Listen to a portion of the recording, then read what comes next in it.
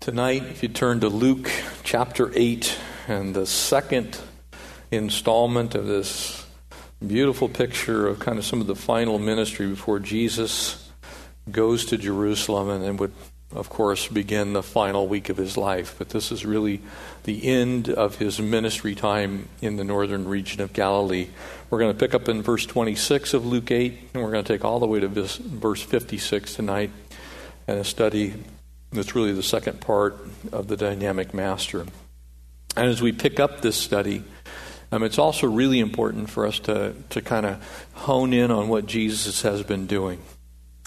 As we think about where Jesus has been ministering, it's been a very, very personal ministry that he's engaged in. And so he's now down to ministering rather than to the multitudes, which is where we started. We began with the Beatitudes, the Sermon on the Mount, all these incredible, the I am statements of the Lord, these things that Jesus said about himself. And we now finish up with these small vignettes where Jesus is ministering to 1, 2, 3, 4 people at a time. And as he's doing that, he's really showing in a very personal way the relational side, which is obviously the most important side for us as believers, the relational side that he has with us as our Savior and Lord. And as he will finish that thought up in this chapter tonight, let's ask the Lord to speak to us through the power of his word, the wonder and the majesty of it. Father, again, we have the blessing of being able to gather together in this place and to study your word. And we pray that tonight, as we get yet another glimpse of you, Jesus, so dynamic and so wonderful in the lives of people who are troubled beyond what many, if not most of us, have ever endured. And yet, Lord, we see you in just such a powerful and wonderful way ministering to them. We pray that you would minister to us tonight in the same way. And so we ask you to bless your word. We ask these things in Jesus' name. Amen. We'll be partaking of communion towards the end of the service, and I'll kind of let you know. And as we do that, it really is going to be an opportunity for you to serve yourself. So, verse 26 here in Luke 8. And then he sailed to the country of the Gadarenes, which is the opposite side of Galilee. And so as you think of the region of the Galilee, Jesus was home-based, as we've said, in Capernaum, which is on the north shore. It's almost dead in the middle of the north shore. And he branches out, goes to Magdala, and on around the shore over to Tiberias. And this city that's named is in an area that we know because of the book of Joshua that was portioned off when Joshua brought the children of Israel into the land of conquest. And you can read the story there in the book of Joshua. And all of the tribes were given their own land. The land of Naphtali was given on the eastern side of the Sea of Galilee. And so it was those of the tribe of Naphtali who inhabited that region. It's in modern-day Jordan. So today it would actually be outside of the bounds of modern-day Israel, but it was part of the 12 tribes, and it was the inheritance of a single tribe. But it was in a region that was bordered with the Edomites.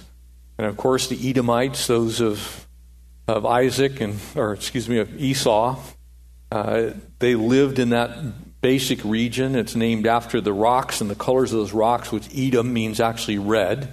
And so you have this population of people that were kind of sort of friendly. They were Gentiles, but they were intermixed. A lot of Jewish people lived in it, and the Jewish people actually ruled the region.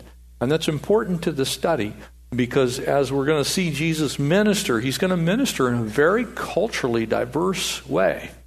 He's going to step into a situation where there's really the Gentiles kind of run the business enterprises of the area, and yet the Jewish people kind of have the spiritual atmosphere of the area. And so he sailed to the country of Gadarenes, which is the opposite side of the Sea of Galilee. So from the west side to the east side, or the center of the west side. And when he had stepped out onto land, there he met a certain man from the city who had demons for a long time. And as you read this is not, some ethereal thinking. This man was demon-possessed, and he had been demon-possessed for a very long time. It wasn't something where he just kind of had a few mental issues. This man was literally possessed of demons. And he wore no clothes, nor did he live in a house, but in tombs. So you can imagine, this is the stuff of a horror movie. This is the kind of thing, there's this naked guy running around our community that lives inside of the cemetery in the region, and he is a terror to everyone. Moms guard their children when he comes. They shield their eyes. Nobody wants to see this guy. This guy is absolutely, from everything that we can possibly imagine, this guy is a horror movie waiting for a place to be filmed. He wore no clothes, nor did he live in a house, but in tombs. But when he saw Jesus, he cried out, and he fell down before him with a loud voice and said, "What have I to do with you, Jesus, Son of the Most High God? I beg you, do not torment me." So you can immediately see that this man being overtaken by demons, now it is really that demonic presence in his life that's speaking, because these demons know exactly who Jesus is. James would go on to write and remind us that demons actually know who Jesus is. Not only that, they actually fear him. They have an understanding that Jesus is the Son of God. Some people don't quite get that, but it appears most demons do. For he had commanded the unclean spirit to come out of the man, for it had often seized him, and he was kept under guard, bound with chains and shackles, and he broke the bonds and was driven by the demon into the wilderness. And so this man was not just a casual demon-possessed person. This is somebody who had been possessed for a long time. Jesus had spoken into this guy's life.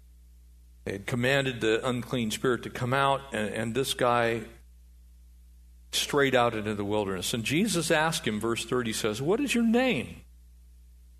And he said, "Legion." In this case, legion could be loosely translated many.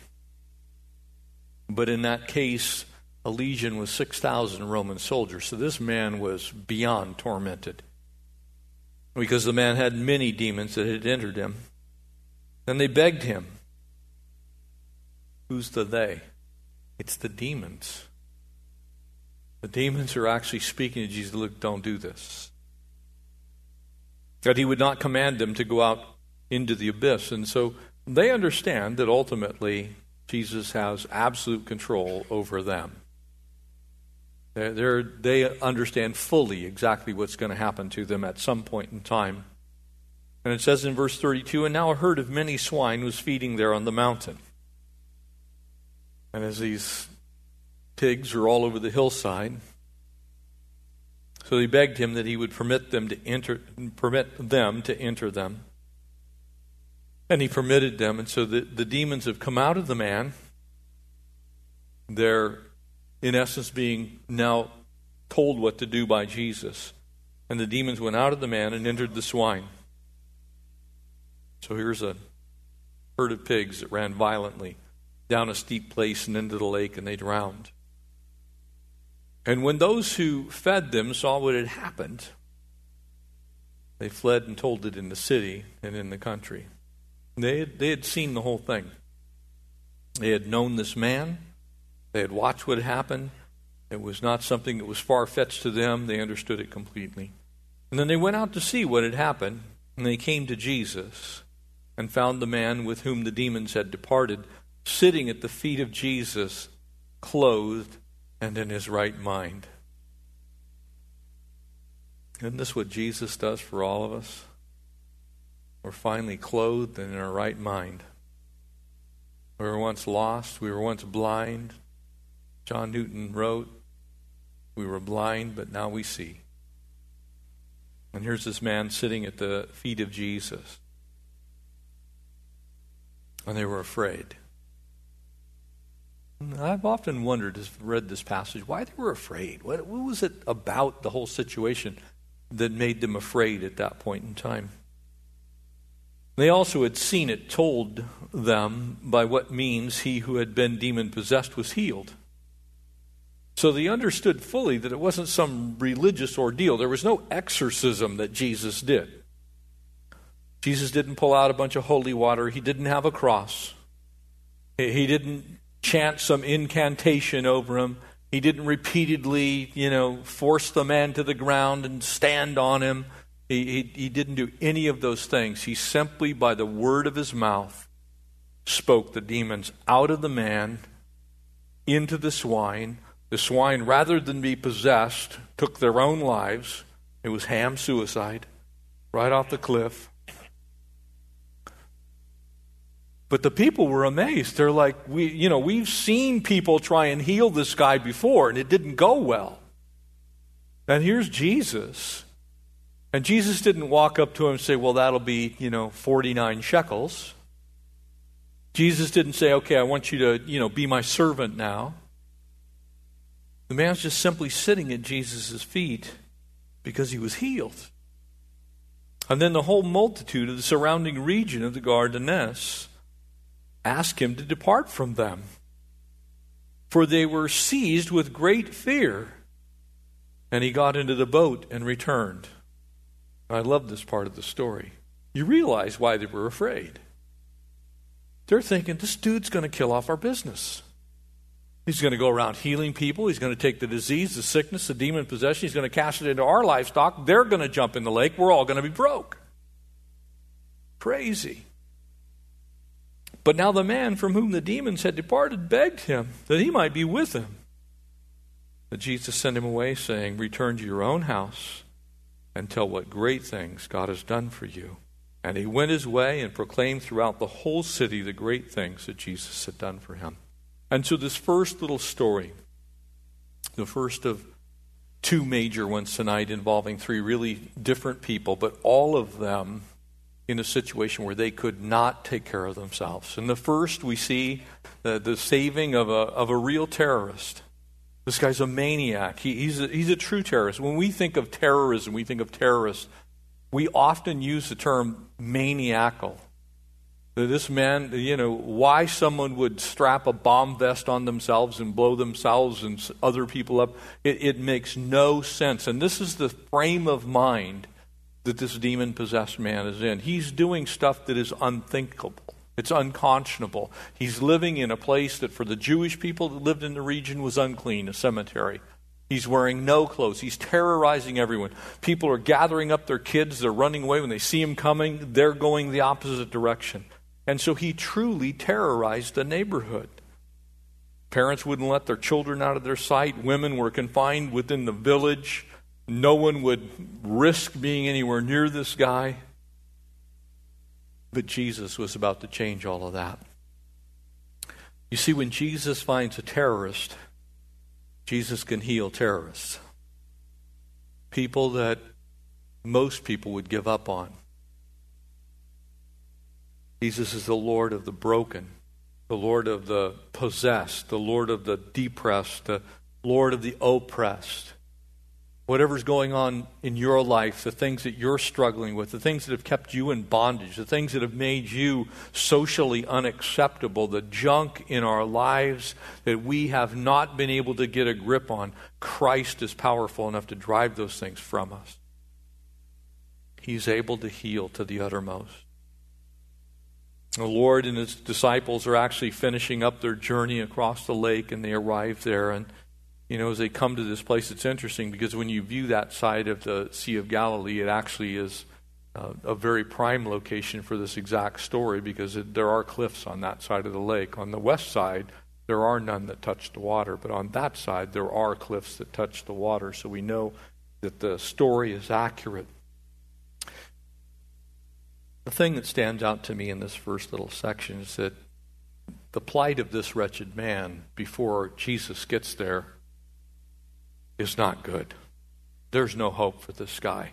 He's been like this for years. This is the guy, and I want to be careful, but this is the person that probably many of you have seen standing on a street corner, maybe someplace here in the South Bay, completely out of their mind. talking to themselves, screaming into the air, pointing their fingers at imaginary things in the sky. I mean, this guy is worse than that, but it's a similar picture. We would say this man, there's no hope. There's no possible way that that man's broken mind could ever be healed. That whatever's wrong with him, it's beyond the scope of medicine. But can I remind you that Jesus is beyond the scope of medicine? Though he often uses doctors and uses nurses and uses medical advancements and technology and surgeries and all those things, Jesus doesn't need any of it. He can simply speak the terror out of our lives. And that is exactly what he does in this story. He describes this man as himself really being terrorized, if you want to look at it that way. And very often, and we talk about, things that go on in our lives as shaping us and molding us and having an impact on the way we turn out. And while that is true, it's absolutely true that we are affected by the things around us, the world that we live in, the lives that we've lived, the people that we've come in contact with. That is absolutely true. What is not true is that in Christ's eyes, those things define you permanently. He can take and fix anything that's broken in us, for whatever reason it's broken. Even if you've turned into a terrorist. Even if you've gotten to a place where the whole world has given up on you. He'd been in this condition for such a long time that in essence, the nakedness that is mentioned in Luke's account is a sure sign that this man was beyond all shame. He couldn't care less what people thought of him. He was out there. He was gone. He would have been cut off. Because he lived in the cemetery, he would have been cut off from all social contact. He was living in a region where the businesses were controlled by Gentiles, obviously because they were herding swine, which is not something a Jewish person would have done. That would have been Gentiles. But we're going to find out that it's also a place where the Jewish people actually resided because it was the land of Naphtali. Basically, he was halfway between dead and more dead. He lived in a cemetery. He was just on his way out. And you talk about a life that you could think about that from a human standpoint, we go, why bother? The type of person that we would drive by. The type of person that you maybe have seen. And so there's a little peace in this for us. If Jesus cares about people who are tormented and terrorized, we as the body of Christ need to care about people who are tormented and terrorized. One of the reasons that we do homeless ministry, it's one of the reasons that we're ministering in areas that people are in sad shape. We need to continue to do that. People can be very physically alive, but for all intents and purposes, they're nearly dead. When you think on this, I think it's important for us to realize that demons are absolutely still real today. Some Christians, unfortunately, believe that there's no such thing as demonic activity. I can tell you from firsthand personal experience that that absolutely is false. I have not only seen it, I've been involved in speaking with people who are absolutely demon-possessed. I've had firsthand sit down with people whom are possessed of multiple personalities. So much so, women speaking like men, and I mean without trying. They're not working it up. They're literally speaking in a man's voice, howling like wild animals. So before you think that can't happen, I have seen it happen personally. It doesn't happen as frequently in our world as it does in places that are less developed. You see it much more in the Caribbean, you see it much more in Latin America, you see it much more in South America, and much more in Africa, where people are simply susceptible because they have not had a grounding. One of the things that's a blessing of being a Christian nation is that by and large, people have come in contact with people who know the Lord, love the Lord, and the ground is not as fertile here as it is in other places of the world. So when you get out a little more, you will see a little more of this. But in this case, demons are absolutely powerful. But these were uniformly described here as having, this wicked characteristic. And once they take up residence in somebody, they're really tough to drive out. But they're not tough for Jesus. They're not hard for him. And it's interesting to me that the demons actually call him by one of the names that is the most God-honoring. They call him Son of the Most High. Like, we know exactly who you are. Paul and Silas were called servants of the Most High God. These demons recognize who Jesus is. But the thing that you see is this man was completely out of control. Totally lost it. And I wonder sometimes if people like those who are potentially the homeless person that we may see on the sidewalk, I wonder sometimes if they've not been possessed by a demon. And they begin to act exactly this way. Remember that the power that you have in Christ is able to heal that person. But don't count them out. They've just been terrorized.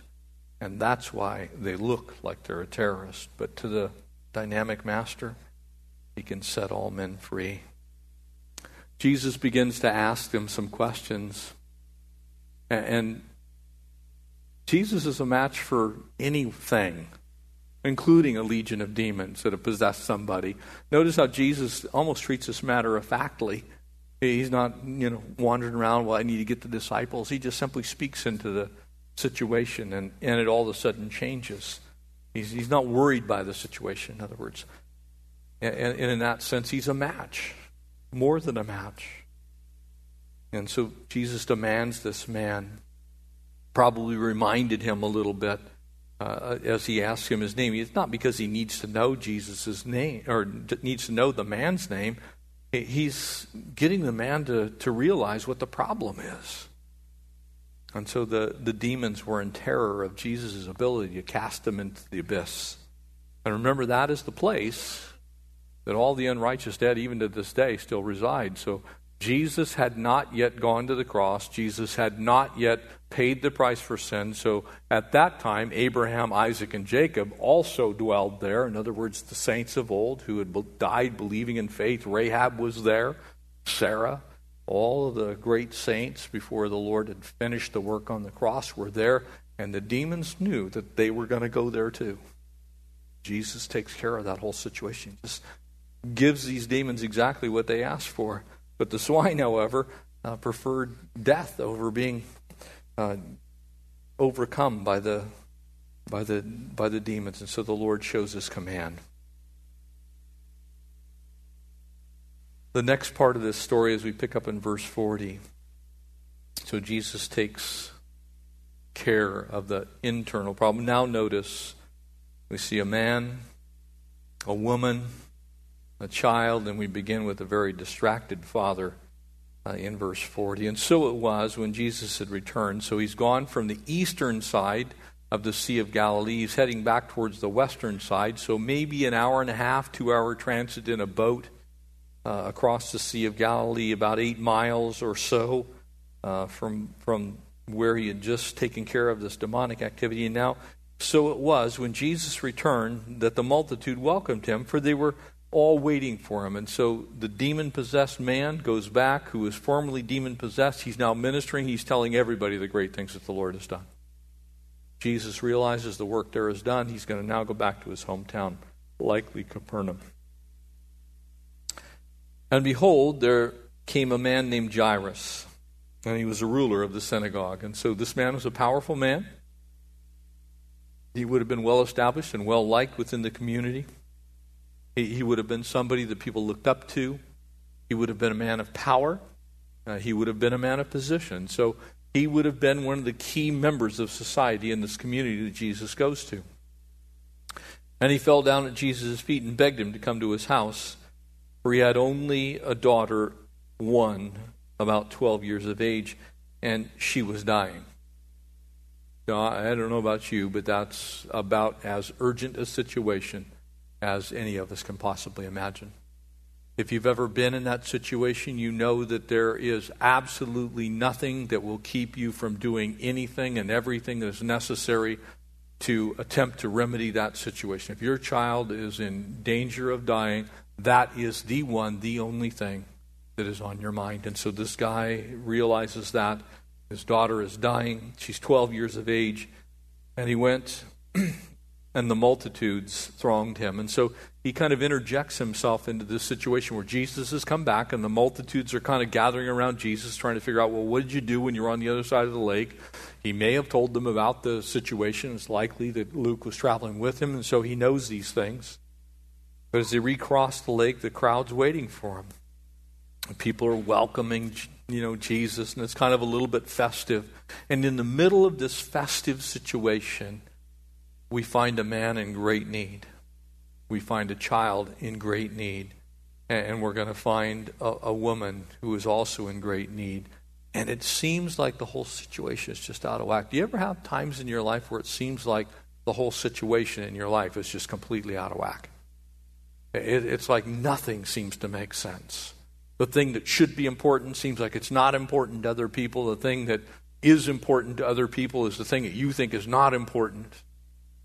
And it seems like, where's God in all of that? What's he doing? Why is he seemingly allowing what we would think he could easily change? And so this man Jairus is in that. We're told that he's the ruler or the chief of the synagogue.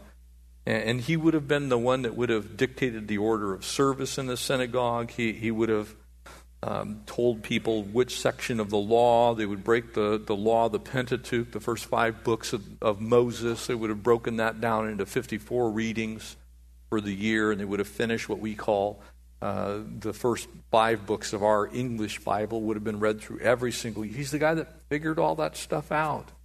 If there was a message to be delivered, he would have delivered the message. He was an important religious man, and he knew as much as one could know about the Bible at that time. But he had only one daughter, exactly one daughter, and that one daughter was dying. And to him, it wasn't about who was going to read the Torah. It wasn't about who was going to stand in the chief seat in the synagogue. It was about his daughter was dying. And we find Jesus beginning to react to the situation. The doctors were shaking their heads. Basically, it's spoken of so matter-of-factly. It's almost like, look, she's dead already. Nobody's really buying into the situation. They're all hearing. Luke, who's writing this, is a doctor. And we don't even see him intervening in it. It appears that this little girl was so far gone that nobody could do anything about it. But I want to remind you of something. God is always on time. He's never late. He never misses anything. So whatever your issue is, no matter how it may appear to you, it hasn't gotten by God. Verse 43, and I want you to see this, because it's this incredible situation that we would look at it, and you and I, if we sat down and we said, okay, over here we have a girl dying, and over here we have a woman who's got a problem with her menstrual cycle, we're kind of going to take the girl dying as a little more serious. Not that this is unserious, but this is so much more serious. Why in the world would Jesus delay to do anything else? And yet he does. Look what it says. And now a woman, having a flow of blood for 12 years, who had spent all of her livelihood on physicians. Now we can identify with that, right? With the way medical costs are and insurance and all this. We can actually kind of see how that's still true even in our day. And could not be healed by any. Came from behind and touched the border of his garment. And immediately her flow of blood stopped. And Jesus said, "Who touched me?"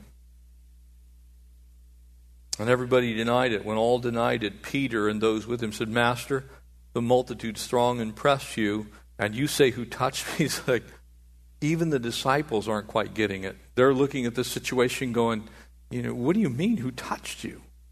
I mean, you've got this guy that just walked up to you and he just told you his daughter's dying and there's people pressing all around you and you're asking a seemingly silly question, who touched me? The seemingly silly is never so to God. The seemingly simple is never so to God. The seemingly unimportant is never so to God. He never has things out of order. He doesn't miss anything. And Jesus said, somebody touched me and I perceived power going out of me. In other words, something happened. This woman had been healed.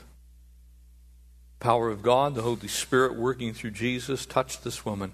And now when the woman saw that she was not hidden, in other words, her little attempt to be incognito by touching Jesus from behind on the corner of his garment was no longer an available disguise. She came trembling and fell down before him.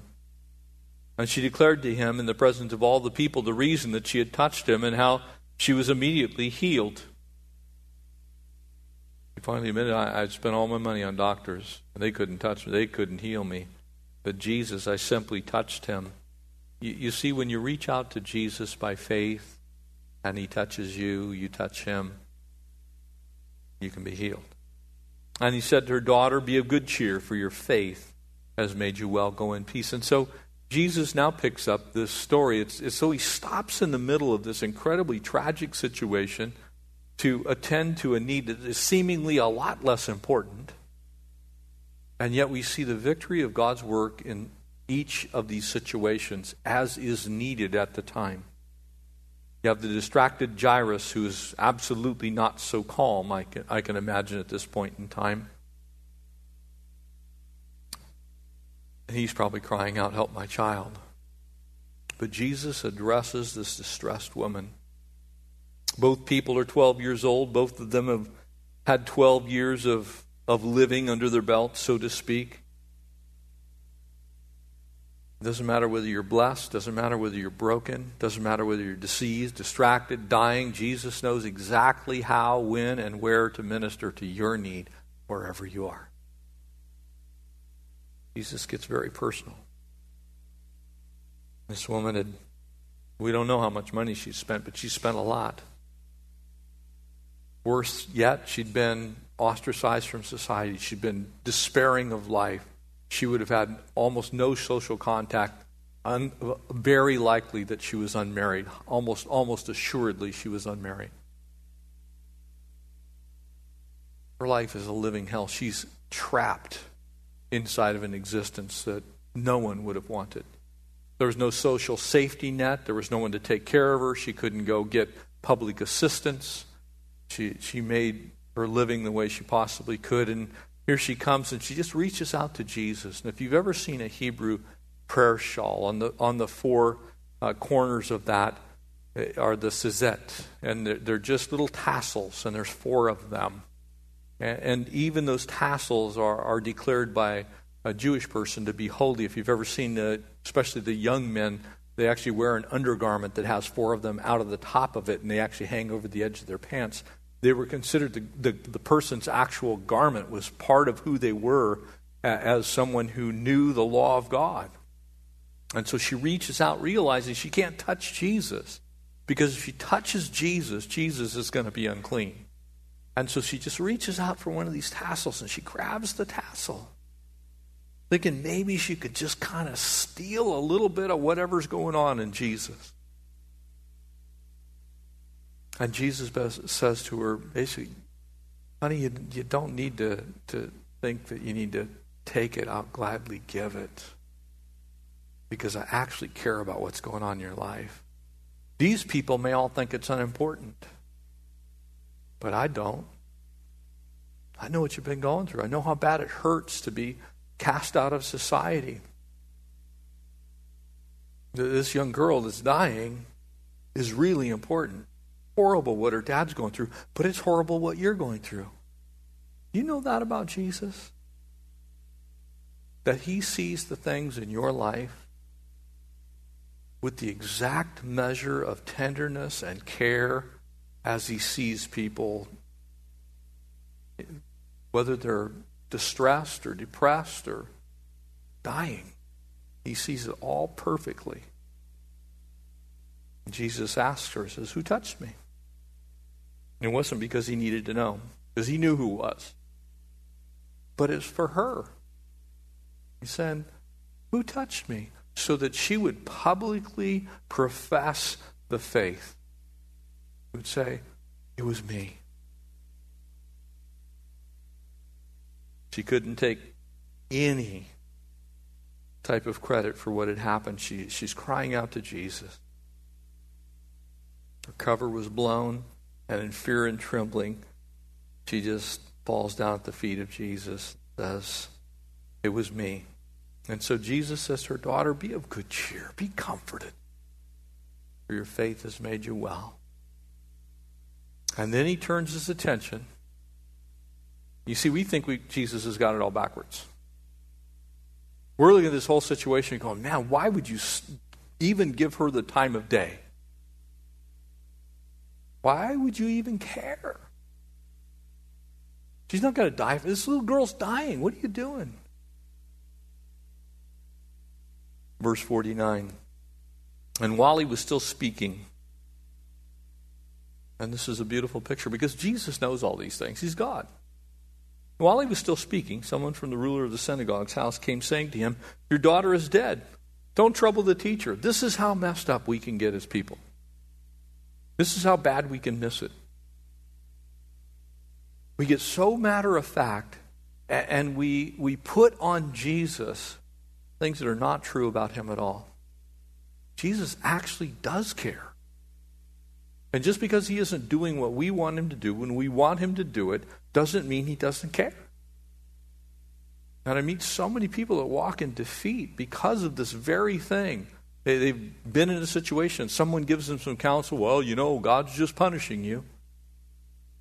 God's allowing that in your life, and everything is just, God is sovereign, and so that's all he's doing here. No, God is sovereign, that's true, but God is a sovereign God who loves you as well. He cares deeply about the things that you're going through, but he also knows when the best time to take care of that situation is, and that's what we see in the remaining part of this passage. And while he was still speaking, someone comes from the ruler of the synagogue's house saying to him, your daughter is dead. Don't trouble the teacher. But when Jesus heard it, he answered him saying, do not be afraid, only believe, and she'll be made well. How was the woman with the issue of blood healed? She believed. She simply touched Jesus and she believed. How is this young girl going to be raised from the dead? Simply believe. And when he came into the house, he permitted no one to go in except Peter and James and John, the father and mother of the girl. Remember, now that this young girl is dead, this place is also unclean. This is the ruler of the synagogue, and so he's going into this situation to where he's going to be ceremonially unable to even perform his duties as the ruler of the synagogue. He's lost everything, and now all wept and mourned for her. But he said, do not weep. She's not dead, but she's sleeping. And one day that's going to be true for all of us who love the Lord. People are going to think we're dead. People are going to think we're gone. But we're really just going to be sleeping. We're going to be sleeping in Jesus, of course. We're going to be very much alive. And so Jesus begins to move into this situation. And they ridiculed him. You can imagine, here Jesus has just healed this woman. She's now whole. She's praising the Lord. He's been on the other side of the Sea of Galilee. The whole community over there is praising God because of what Jesus can do. Everyone who's hearing all of this is like, man, Jesus can do anything. They're all getting the same consistent message, and they ridiculed him. Now, remember who's inside. It's all the people that have come. They've been hired as professional mourners, and you've got a handful of disciples and the mom and the dad. And basically they're all going, look, she's dead.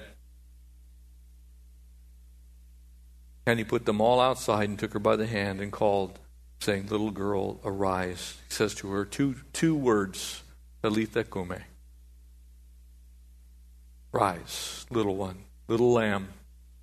Then her spirit returned, and she arose immediately. And he commanded that she be given something to eat, and her parents were astonished. But he charged them to tell no one what had happened. When this story began, this little girl was only sick. And Jesus waits for the opportune moment to do the biggest work that he can possibly do.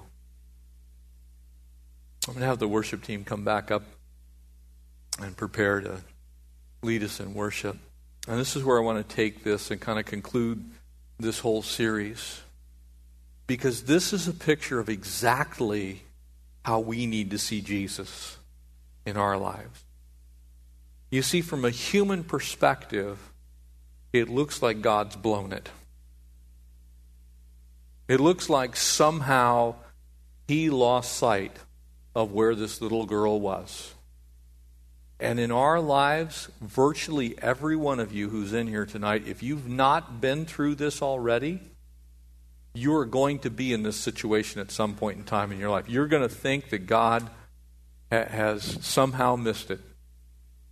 That God was not paying attention and something came into your life. But he's waiting for the absolute best time to do exactly what he wants to do in your life. And sometimes that is allowing things that you would never allow. He uses things that you don't want him to use. He brings things into your life that you wish he would never bring into your life. We look at it and how could an unclean woman take precedence over a dying child? That makes no sense to us. And yet God does that. Don't forget the end of this story. Basically, when Jesus says everything's going to be all right, everything's going to be all right. When Jesus said, don't worry, that's what he means. When he says, fear not, that's exactly what he means. He's not just trying to, make you feel good temporarily about the situation. He really means it's going to be okay.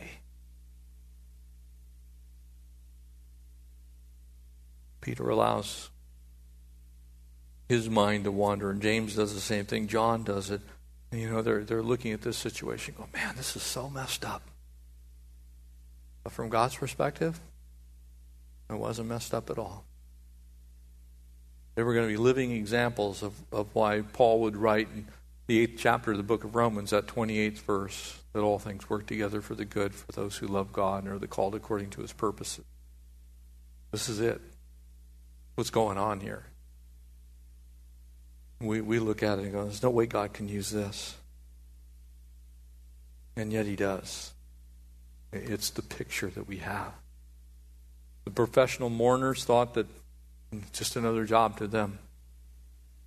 The Lord puts them all out of the house. He says 2 words, and the grave is robbed. Jesus steals that little girl right out of the grave. Says, no, it's not your time. The woman who began the whole situation thinking, man, I'm going to live another 12 years like this, cut off from society with no one to ever touch me, no one to love me. Her situation was taken care of. Jairus, who got into the situation because he thought he had a position, someone of some means and power who thought he could simply demand of Jesus to do whatever it is that he wanted because he was the guy that called the shots in the synagogue. Jesus says, no, you need to learn a lesson that power and position don't matter to the King of Kings and Lord of Lords, and whether you're the highest or the lowest, I'll take care of things the way I need to take care of them for my own purposes and my own glory. And I'll make it all work together for the good. You leave that to me. You see, the Lord changed every single life that was present. We look at it, well, I would have done it differently. And Jesus looks at it, I did it perfectly. Whether you're a terrorist, whether you're tormented, whether you're terminal, Jesus is the answer to all of it. He's the one that says, only believe, trust me, let me work in your life. Don't miss that part of your relationship with God. Without faith, it's impossible to please God. And the more we live by faith, the more opportunity we give God to show us who He really is. Walk by faith and let God have all the stuff in your life. And Jesus will always prove Himself faithful. He won't ever fail you. Would you pray with me? Father, I just thank you. Thank you that these words are true. And Lord, many of us in here have been terrorized. Some of us have been terrorists. Many of us have been tormented and troubled. Father, some of us are maybe even tonight terminal. But you're the answer to all these things. And so we pray tonight that as we close out this journey with you, Jesus, through the Gospels, we pray that we would never make you less than sufficient for all of our needs.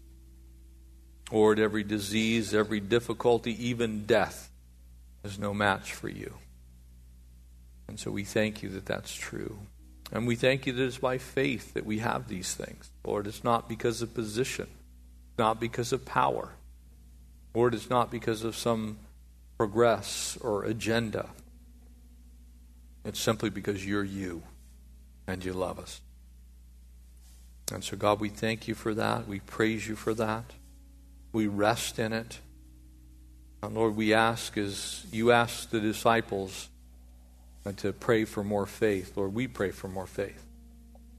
Faith to believe, faith to act, faith to go, faith to stay, faith to believe in a big God for big things.